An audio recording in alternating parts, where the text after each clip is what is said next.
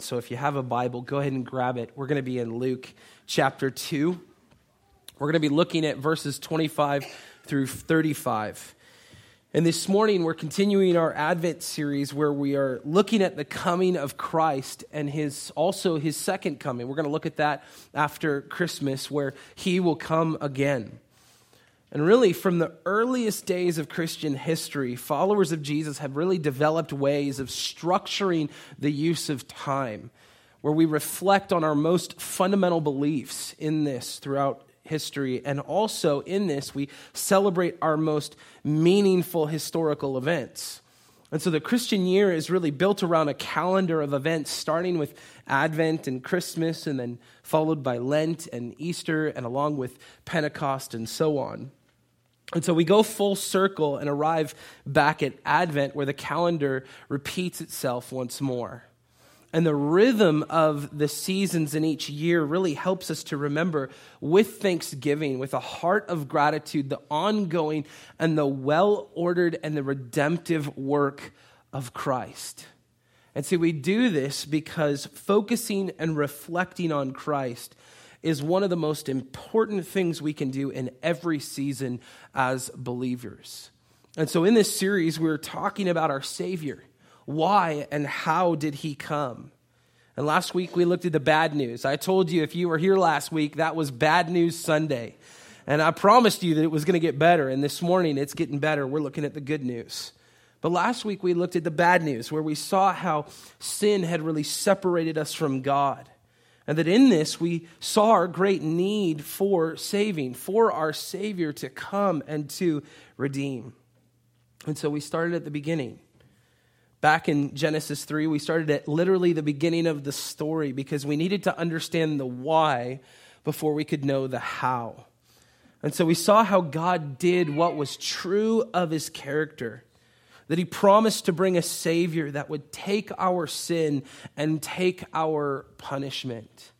And see, in this, what I said last week was that the grand narrative of the Bible is creation, fall, redemption, and restoration. And if you've never heard that before, that's the overarching narrative of the Bible. That the Bible is really a narrative about God and what he's doing in the world through the person and work of Christ. And so we resolved on the promise given in Genesis 3, verse 15. That God would send a Savior to crush and to redeem. And so now, as we've talked about our need and the promise of our Savior, today what we're talking about is waiting for our Savior. And we still wait. We wait for the fulfillment of his promise to come again, that through Jesus and for him to return and to make all things new. And so for that, we are still waiting. And I've said this before, that no one likes to wait. No one likes to wait. I mean, think about it. We're not born with the ability to wait. And all the parents agree with me and say, yes, I have an impatient child. And what we know is that the ability to wait comes with maturity. But it's also something that we must work to develop and to mature in. It's not something that comes naturally to us. And for myself, I have walked through times of learning the difficulty and the importance of waiting. But I've shared this story with you before, that no other time of experiencing this and having to walk through a season of waiting will be like when we were waiting for my son Micah to be born. Because here's the deal. Back in 2015, Micah was due on December 20th. But that's not when he came. He was late. And I even remember doing our Christmas Eve service and wondering, am I going to have to leave here mid-message to go take my pregnant wife to the hospital if she starts laboring? And so I'm wondering that, and we're doing our Christmas Eve service, and then no, there's more waiting. And then on January 3rd, which for you non-mathematicians, that's 14 days, okay? He got really cozy. And so 14 days later at 5:30 a.m., my wife wakes up with some mild labor pains. And so we went and we visited the doctors. And I'm going, this is it. This is the moment. The wait is over. Here's the sign. And they said, maybe yes, maybe no. Just keep waiting. I thought, man, do you all just hate me at this hospital, And we just kept on waiting. And then around 1 p.m., we were at home trying everything to just force this kid out.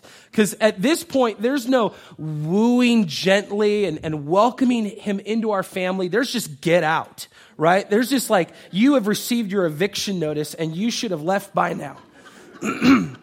And so we tried everything. We tried walking. We tried spicy foods. I mean, my wife graciously tried castor oil. If you don't know what that is, that's just a terrible thing to have to do. I mean, I even tried Googling stuff. What do? We're in this season of waiting. And then at 5:30 p.m., we went to the birthing center in Mount Vernon. And here's what's funny. What was obvious to the doula and to my wife was that our son was coming. I had no clue. I'm just going at 5:30 like, are we just here to keep waiting? Because this just must be what you do. We're just waiting. And they were saying, no, this is the time. And so we waited. We patiently waited as Shauna labored. And then at 8 a.m. the next morning, when it seemed that like things were not moving along, the midwives decided that it was time to transfer to Island Hospital. And I remember in this time praying over my wife, and this was such a gift to have a doula that was a believer. And she sat there with us as I prayed over my wife, and I just remember feeling the angst and the restlessness as she was laying in the bed at the birthing center, and as we waited until it was time to head to the hospital. And so there's all of this waiting and this hopeful expectation. And then we got to Island Hospital, which felt like an eternity. Because if you're going to drive for 30 minutes on a bumpy road with a laboring woman, it is not going to end quickly. And on top of that, if you don't believe me, they let me drive. Okay? I have resentment there, but they let me drive with my wife, and there's all of this waiting continuing. And then we're at Island Hospital, and from 8:30 a.m. to 4 p.m., it was a series of testing and assessing and waiting. And then finally, they took Shauna in for surgery, and out came our son. And finally, at 4:31 p.m. on January 4th, our son was born. And then all of the hoping for, all of the not knowing, and all of the waiting was finally over. And see, here's what I learned from all of this, because God doesn't have us walk through this without teaching us something. What I learned was that what God does in us while we wait is incredibly important. It's not just what we are waiting for, it's what God is teaching us in the midst of waiting. And so when my son was born, I was 27, and 2 years ago at this time, every year I follow the psalm that is my age, and the last verse in Psalm 27 says, "Wait for the Lord, be strong, and let your heart take courage. Wait for the Lord." And so let me tell you, as we look at the idea of waiting for our Savior, and we look at someone who waited, we need to look rightly at waiting for our Savior and see Him. Because waiting on Him means we are looking to Him as we wait. That in our text, we're looking at a man who was told of Jesus' arrival, and he faithfully waited.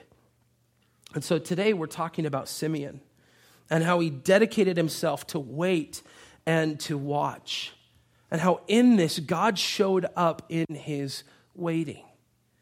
And so this morning, what we're going to see and unpack today in our outline together is that God is at work in our waiting, that He alone would get the glory through the saving work of Christ. If you're taking notes this morning, those are your fill in the blanks, that God is at work in our waiting, that He alone would get the glory through the saving work of Christ.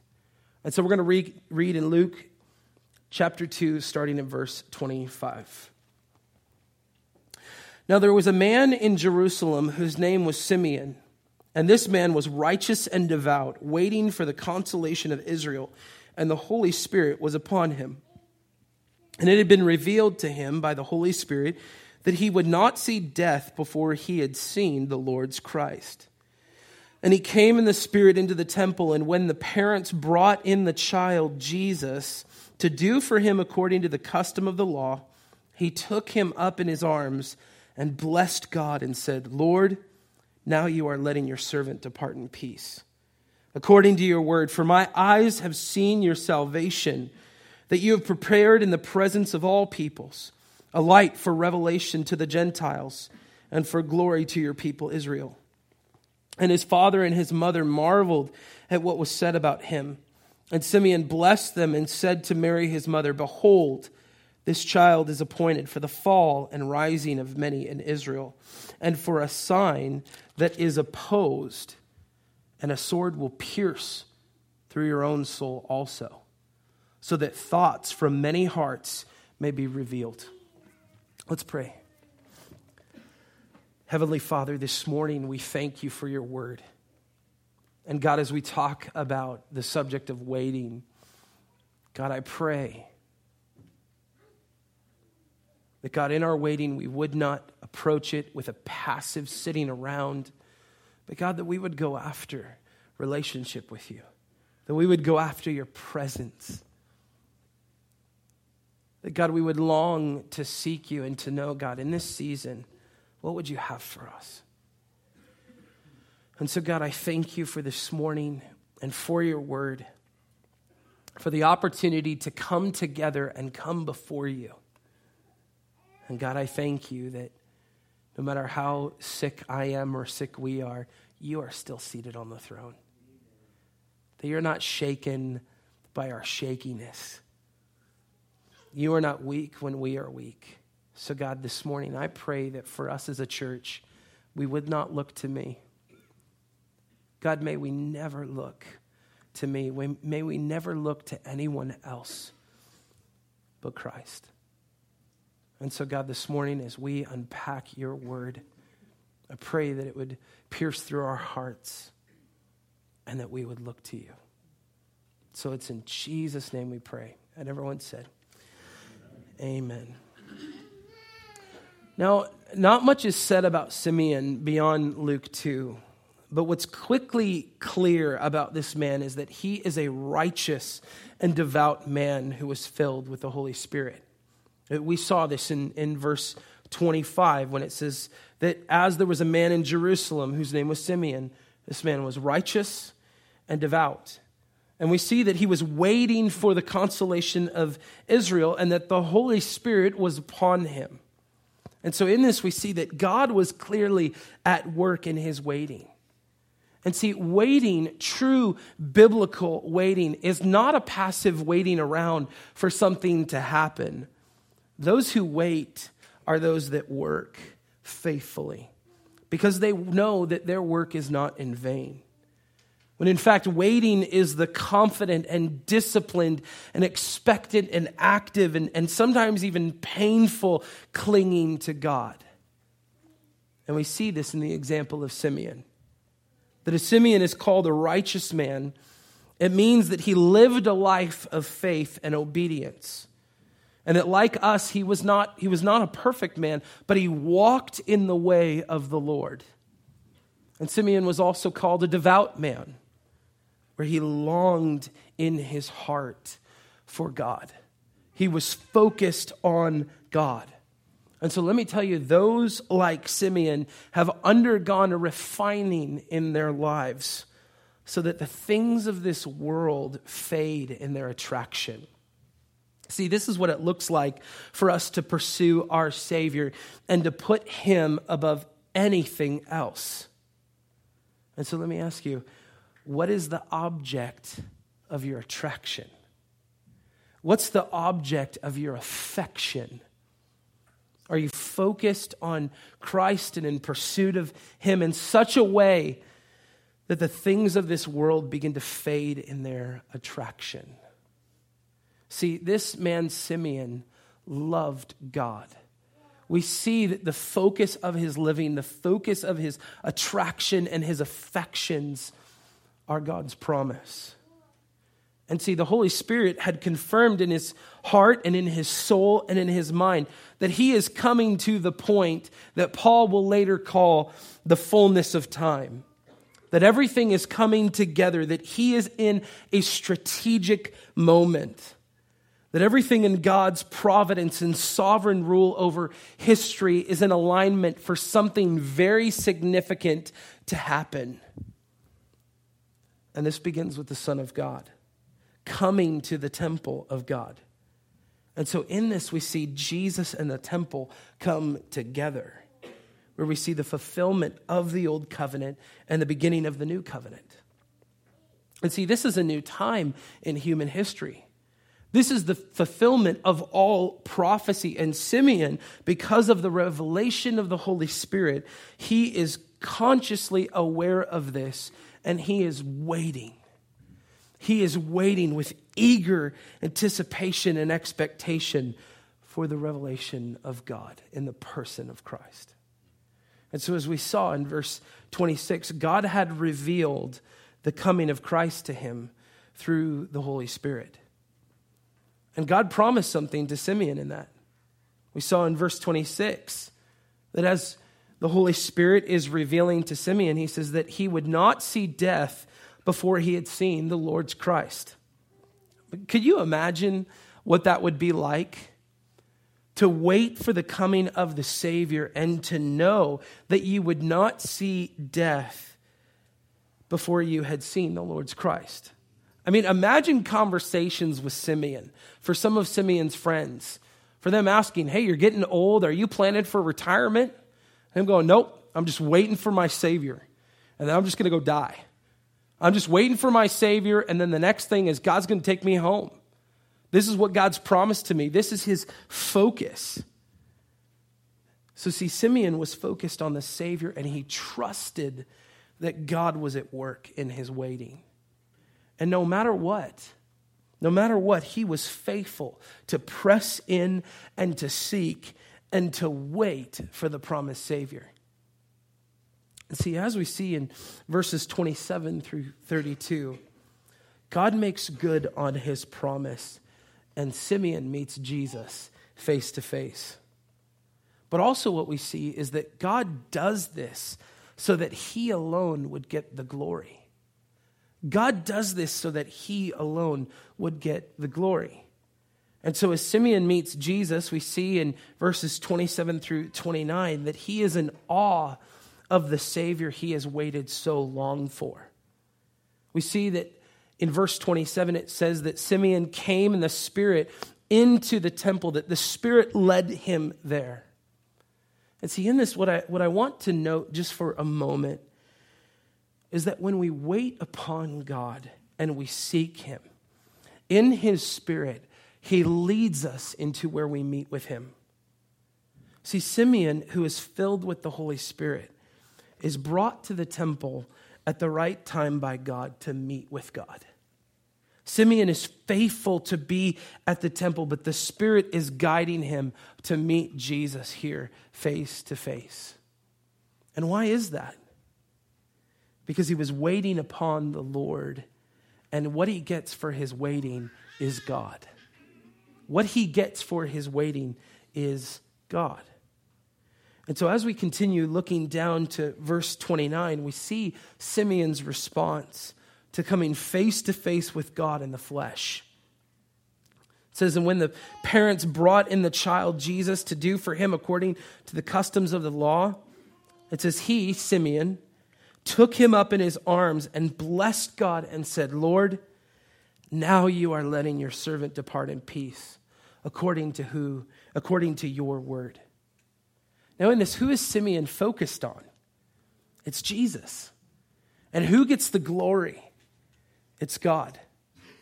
Simeon is not acknowledging anything about himself, but everything about the character of God and how God is at work for his glory. So here is Simeon holding Jesus, and he has seen how God was at work in his waiting. But now as he sees and he holds Jesus, he sees that God has become man. That it is not that men and women become gods, as we saw from the lie from the serpent in Genesis 3. And many other religions and many other ideologies would tell you that we become these great beings. But here we learn that God humbled himself. He humbled himself and became a man. So it's not that we ascend necessarily up to God, but that God descends down to be with us. And see, what this tells us is that there are three words here that are defining for the Christian in this season. It's that God reveals in Christ that it is God with us. This is what Simeon experienced. That he met Jesus and got to see God in the flesh, here to save and to redeem. And in his response, he gives glory to God. We see in verses 30 through 32 that we read that God is revealing his saving work in the person of Jesus Christ. And so Simeon goes on to say, "For my eyes have seen your salvation, that you have prepared in the presence of all peoples a light for revelation to the Gentiles and for glory to your people Israel." So see, in verse 30, Simeon sees that Jesus would be the one to bring God's salvation to humanity. Jesus would bring a resolve to the waiting, and in his saving work on the cross, he would save all who would believe in him. See, this is the good news, because at one time before Christ, we were apart from God.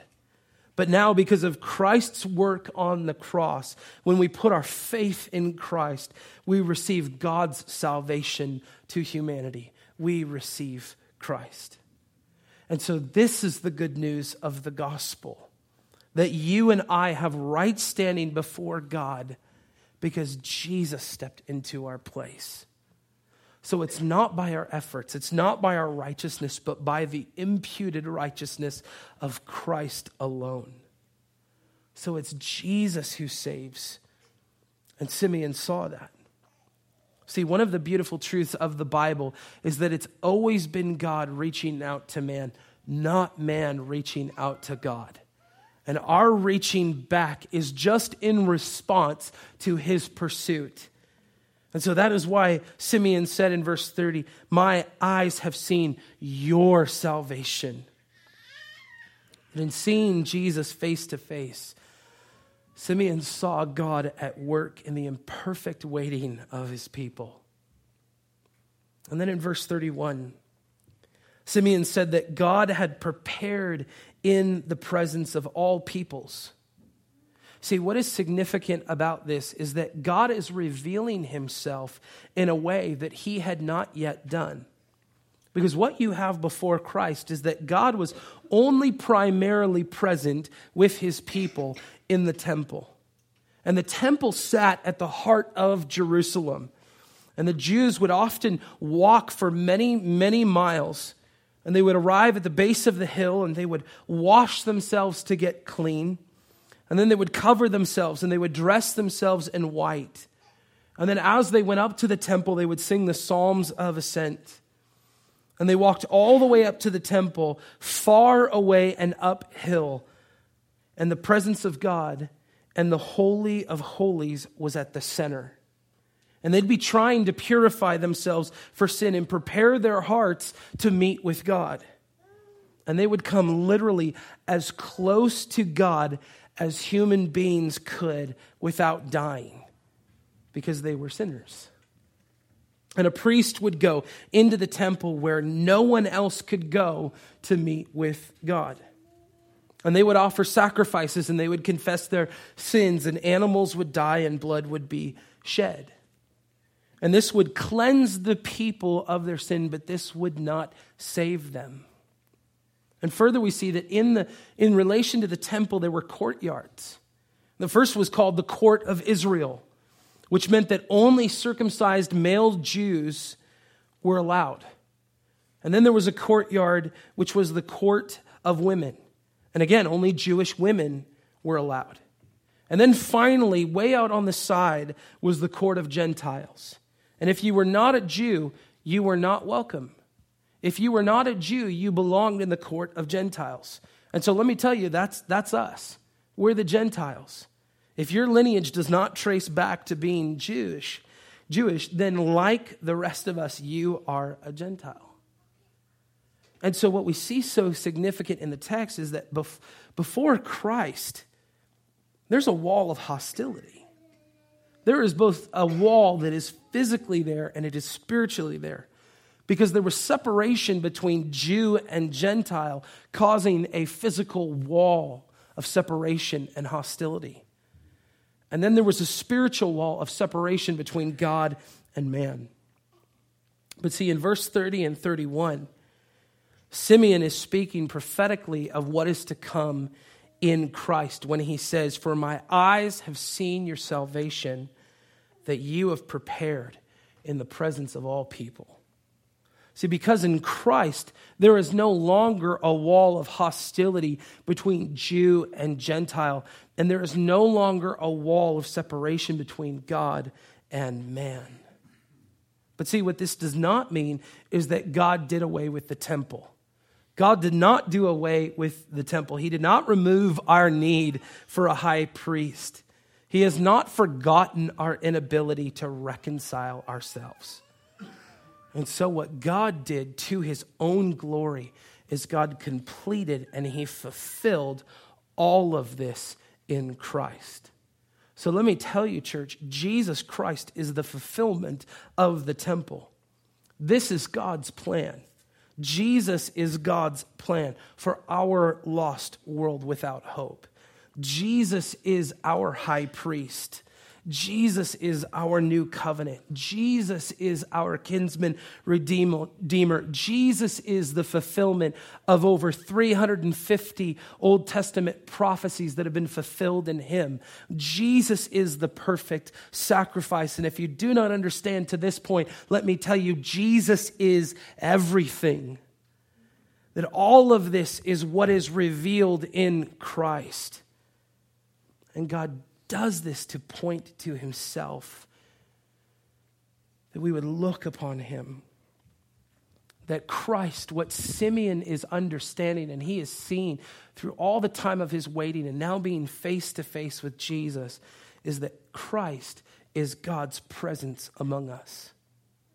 That Christ is God's presence among us.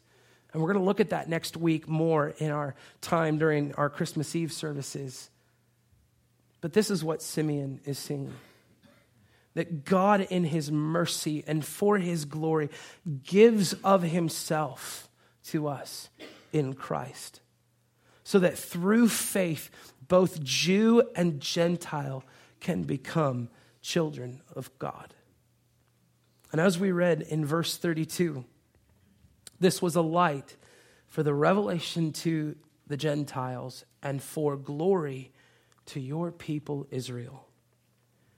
See, Simeon is preparing us as much as he is speaking truth in the face of Jesus. See, this should get us to really look to the Savior, look to Jesus, and wait upon him where we're giving God alone the glory. And see, church, as we wait, remember that as Simeon says, this should be revelation to the Gentiles. If I can personalize it, this should be revelation to us. I mean, when he speaks of the Gentiles, that's us. And this is the announcement that should get us to turn our head, to focus on, and to seek, to really see how God saves. That both Jew and Gentile are saved only through the person and work of Christ. And this is what God is revealing in the Son. And so what Simeon says in this text is that God is going to save both the Jew and the Gentile that believe in Jesus. And he's going to do this for his own glory. And see, as Simeon finishes speaking, we see in verse 33 that his father, Jesus' father, and his earthly mother marveled at what was said about him. See, in my study, I really wondered what this type of situation would look like today. Because let's be honest, church people are weird. Let's be honest. Church people are weird. And not everyone is like Simeon. So if someone comes up and grabs my kid and starts praying over them and is speaking over them, I'm kind of wondering, are you crazy or are you filled with the Spirit? So I think sometimes we would really not marvel at it like Joseph and Mary are. See, here, Simeon is filled with the Spirit, and Joseph and Mary, as we saw in the text, are marveling at what is said about Christ. And I mean, imagine their combination of joy and surprise to see how God has touched the hearts of others with an understanding of their Son. I mean, no matter how well you know Jesus, there is something special about seeing someone else come to know him. And see, also what we see of what Simeon was saying was that they saw further that Jesus was going to do a work that only he could do. They marveled at what was said about him. But it really makes me think about how we may approach this situation and just kind of wonder. And in that, it makes me think, are we missing what's being said about our Savior? Are we missing what's being said about our Savior? Are we distracted by weird Christians or the wrong thing or the wrong person in such a way that we're missing Christ? Are we marveling at the Savior? See, Simeon goes on to say in verse 34 and 35 what Christ is going to do and how he is going to save. And really, he personalizes this and he looks to Mary and Joseph, and more specifically to Mary. It says, and Simeon blessed them and said to Mary, his mother, behold, this child is appointed for the fall and rising of many in Israel, and for a sign that is opposed. See, later what we would see in the Gospels is that this would be shown in the way that Peter repented, but Judas despaired. In the way that one thief on the cross blasphemed and the other believed.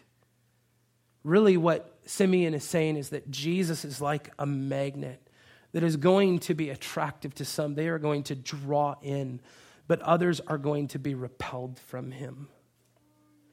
And so an important question that comes up in this is, what are you doing with Jesus? What are you believing about Jesus right now? See, some are going to accept Jesus and they will love him and they will obey him with their lives. But then there are some that will hate him and they will reject him. And what Simeon is doing, specifically in this last verse, is he is preparing Mary for this. He's saying, and a sword will pierce through your own soul also, so that thoughts from many hearts may be revealed. See, Simeon may have been old, but one thing he knew, this was going to break Mary's heart. To watch her own son be rejected and beaten and tortured and hung up on a tree like a criminal. This was going to break her to her soul. And really, this is good. This is good that Simeon is saying this, because it was important for Mary to understand that mothering the Messiah would not always be sweetness and light moments. It was both a great privilege and a great burden. And see, this was true for our Heavenly Father, who knew all of this, and still he sent his own son to step into the space where you and I belonged. Do you think about that ever? Do you ever reflect on the goodness of the gospel? I mean, I cannot imagine sending my own son for you. And yet the Father does it, promising before you were here. that our Father has sent the Son to step into a space that you and I belonged, where Christ then has met the deepest need of humanity. And so have you trusted in him as your Savior? Have you put your faith in Christ alone? Because I can tell you right now, a life without Christ is no life at all. Your greatest need, whatever you think it is truly the Savior, Jesus Christ. You have no other greater need than Christ. See, I love what Roy Lessing says, who is a Christian devotional author. And he once wrote, if our greatest need had been information, God would have sent us an educator. If our greatest need had been technology, God would have sent a scientist. If our greatest need had been money, God would have sent an economist. If our greatest need had been pleasure, God would have sent us an entertainer. But our greatest need was forgiveness, so God sent us a Savior. So church, let me tell you that the only way you are forgiven is through faith in Christ alone. That you would believe upon him, that you would confess with your mouth and believe in your heart that God has raised him from the dead. The Bible tells us that through that faith and that confession, we will be saved. That we no longer walk as those who are separated from God, but that we walk as those who are forgiven, who have received the Savior. And so see, what we learned from the life of Simeon is that his focus is fixed completely on the Savior. No matter what happened before in Simeon's life, no matter what came across his path, he was focused and fixed upon waiting for the Savior. And so, church, as we come to a close this morning in our time, I want you to ask this question. What am I focused on this season? See, we have a great need for a Savior. And let me tell you, if you do not understand, we have a great Savior for our need. So are you looking to Christ in this season? Or is there something else that is taking your focus, that is taking your affection away from him? I mean, really ask yourself, have you made something else or someone else the object of your worship? Are you looking to Christ and Christ alone? So as we come to a close this morning, I want to encourage you to ask that. What am I focused on this season? What am I focused on this season? Let's pray.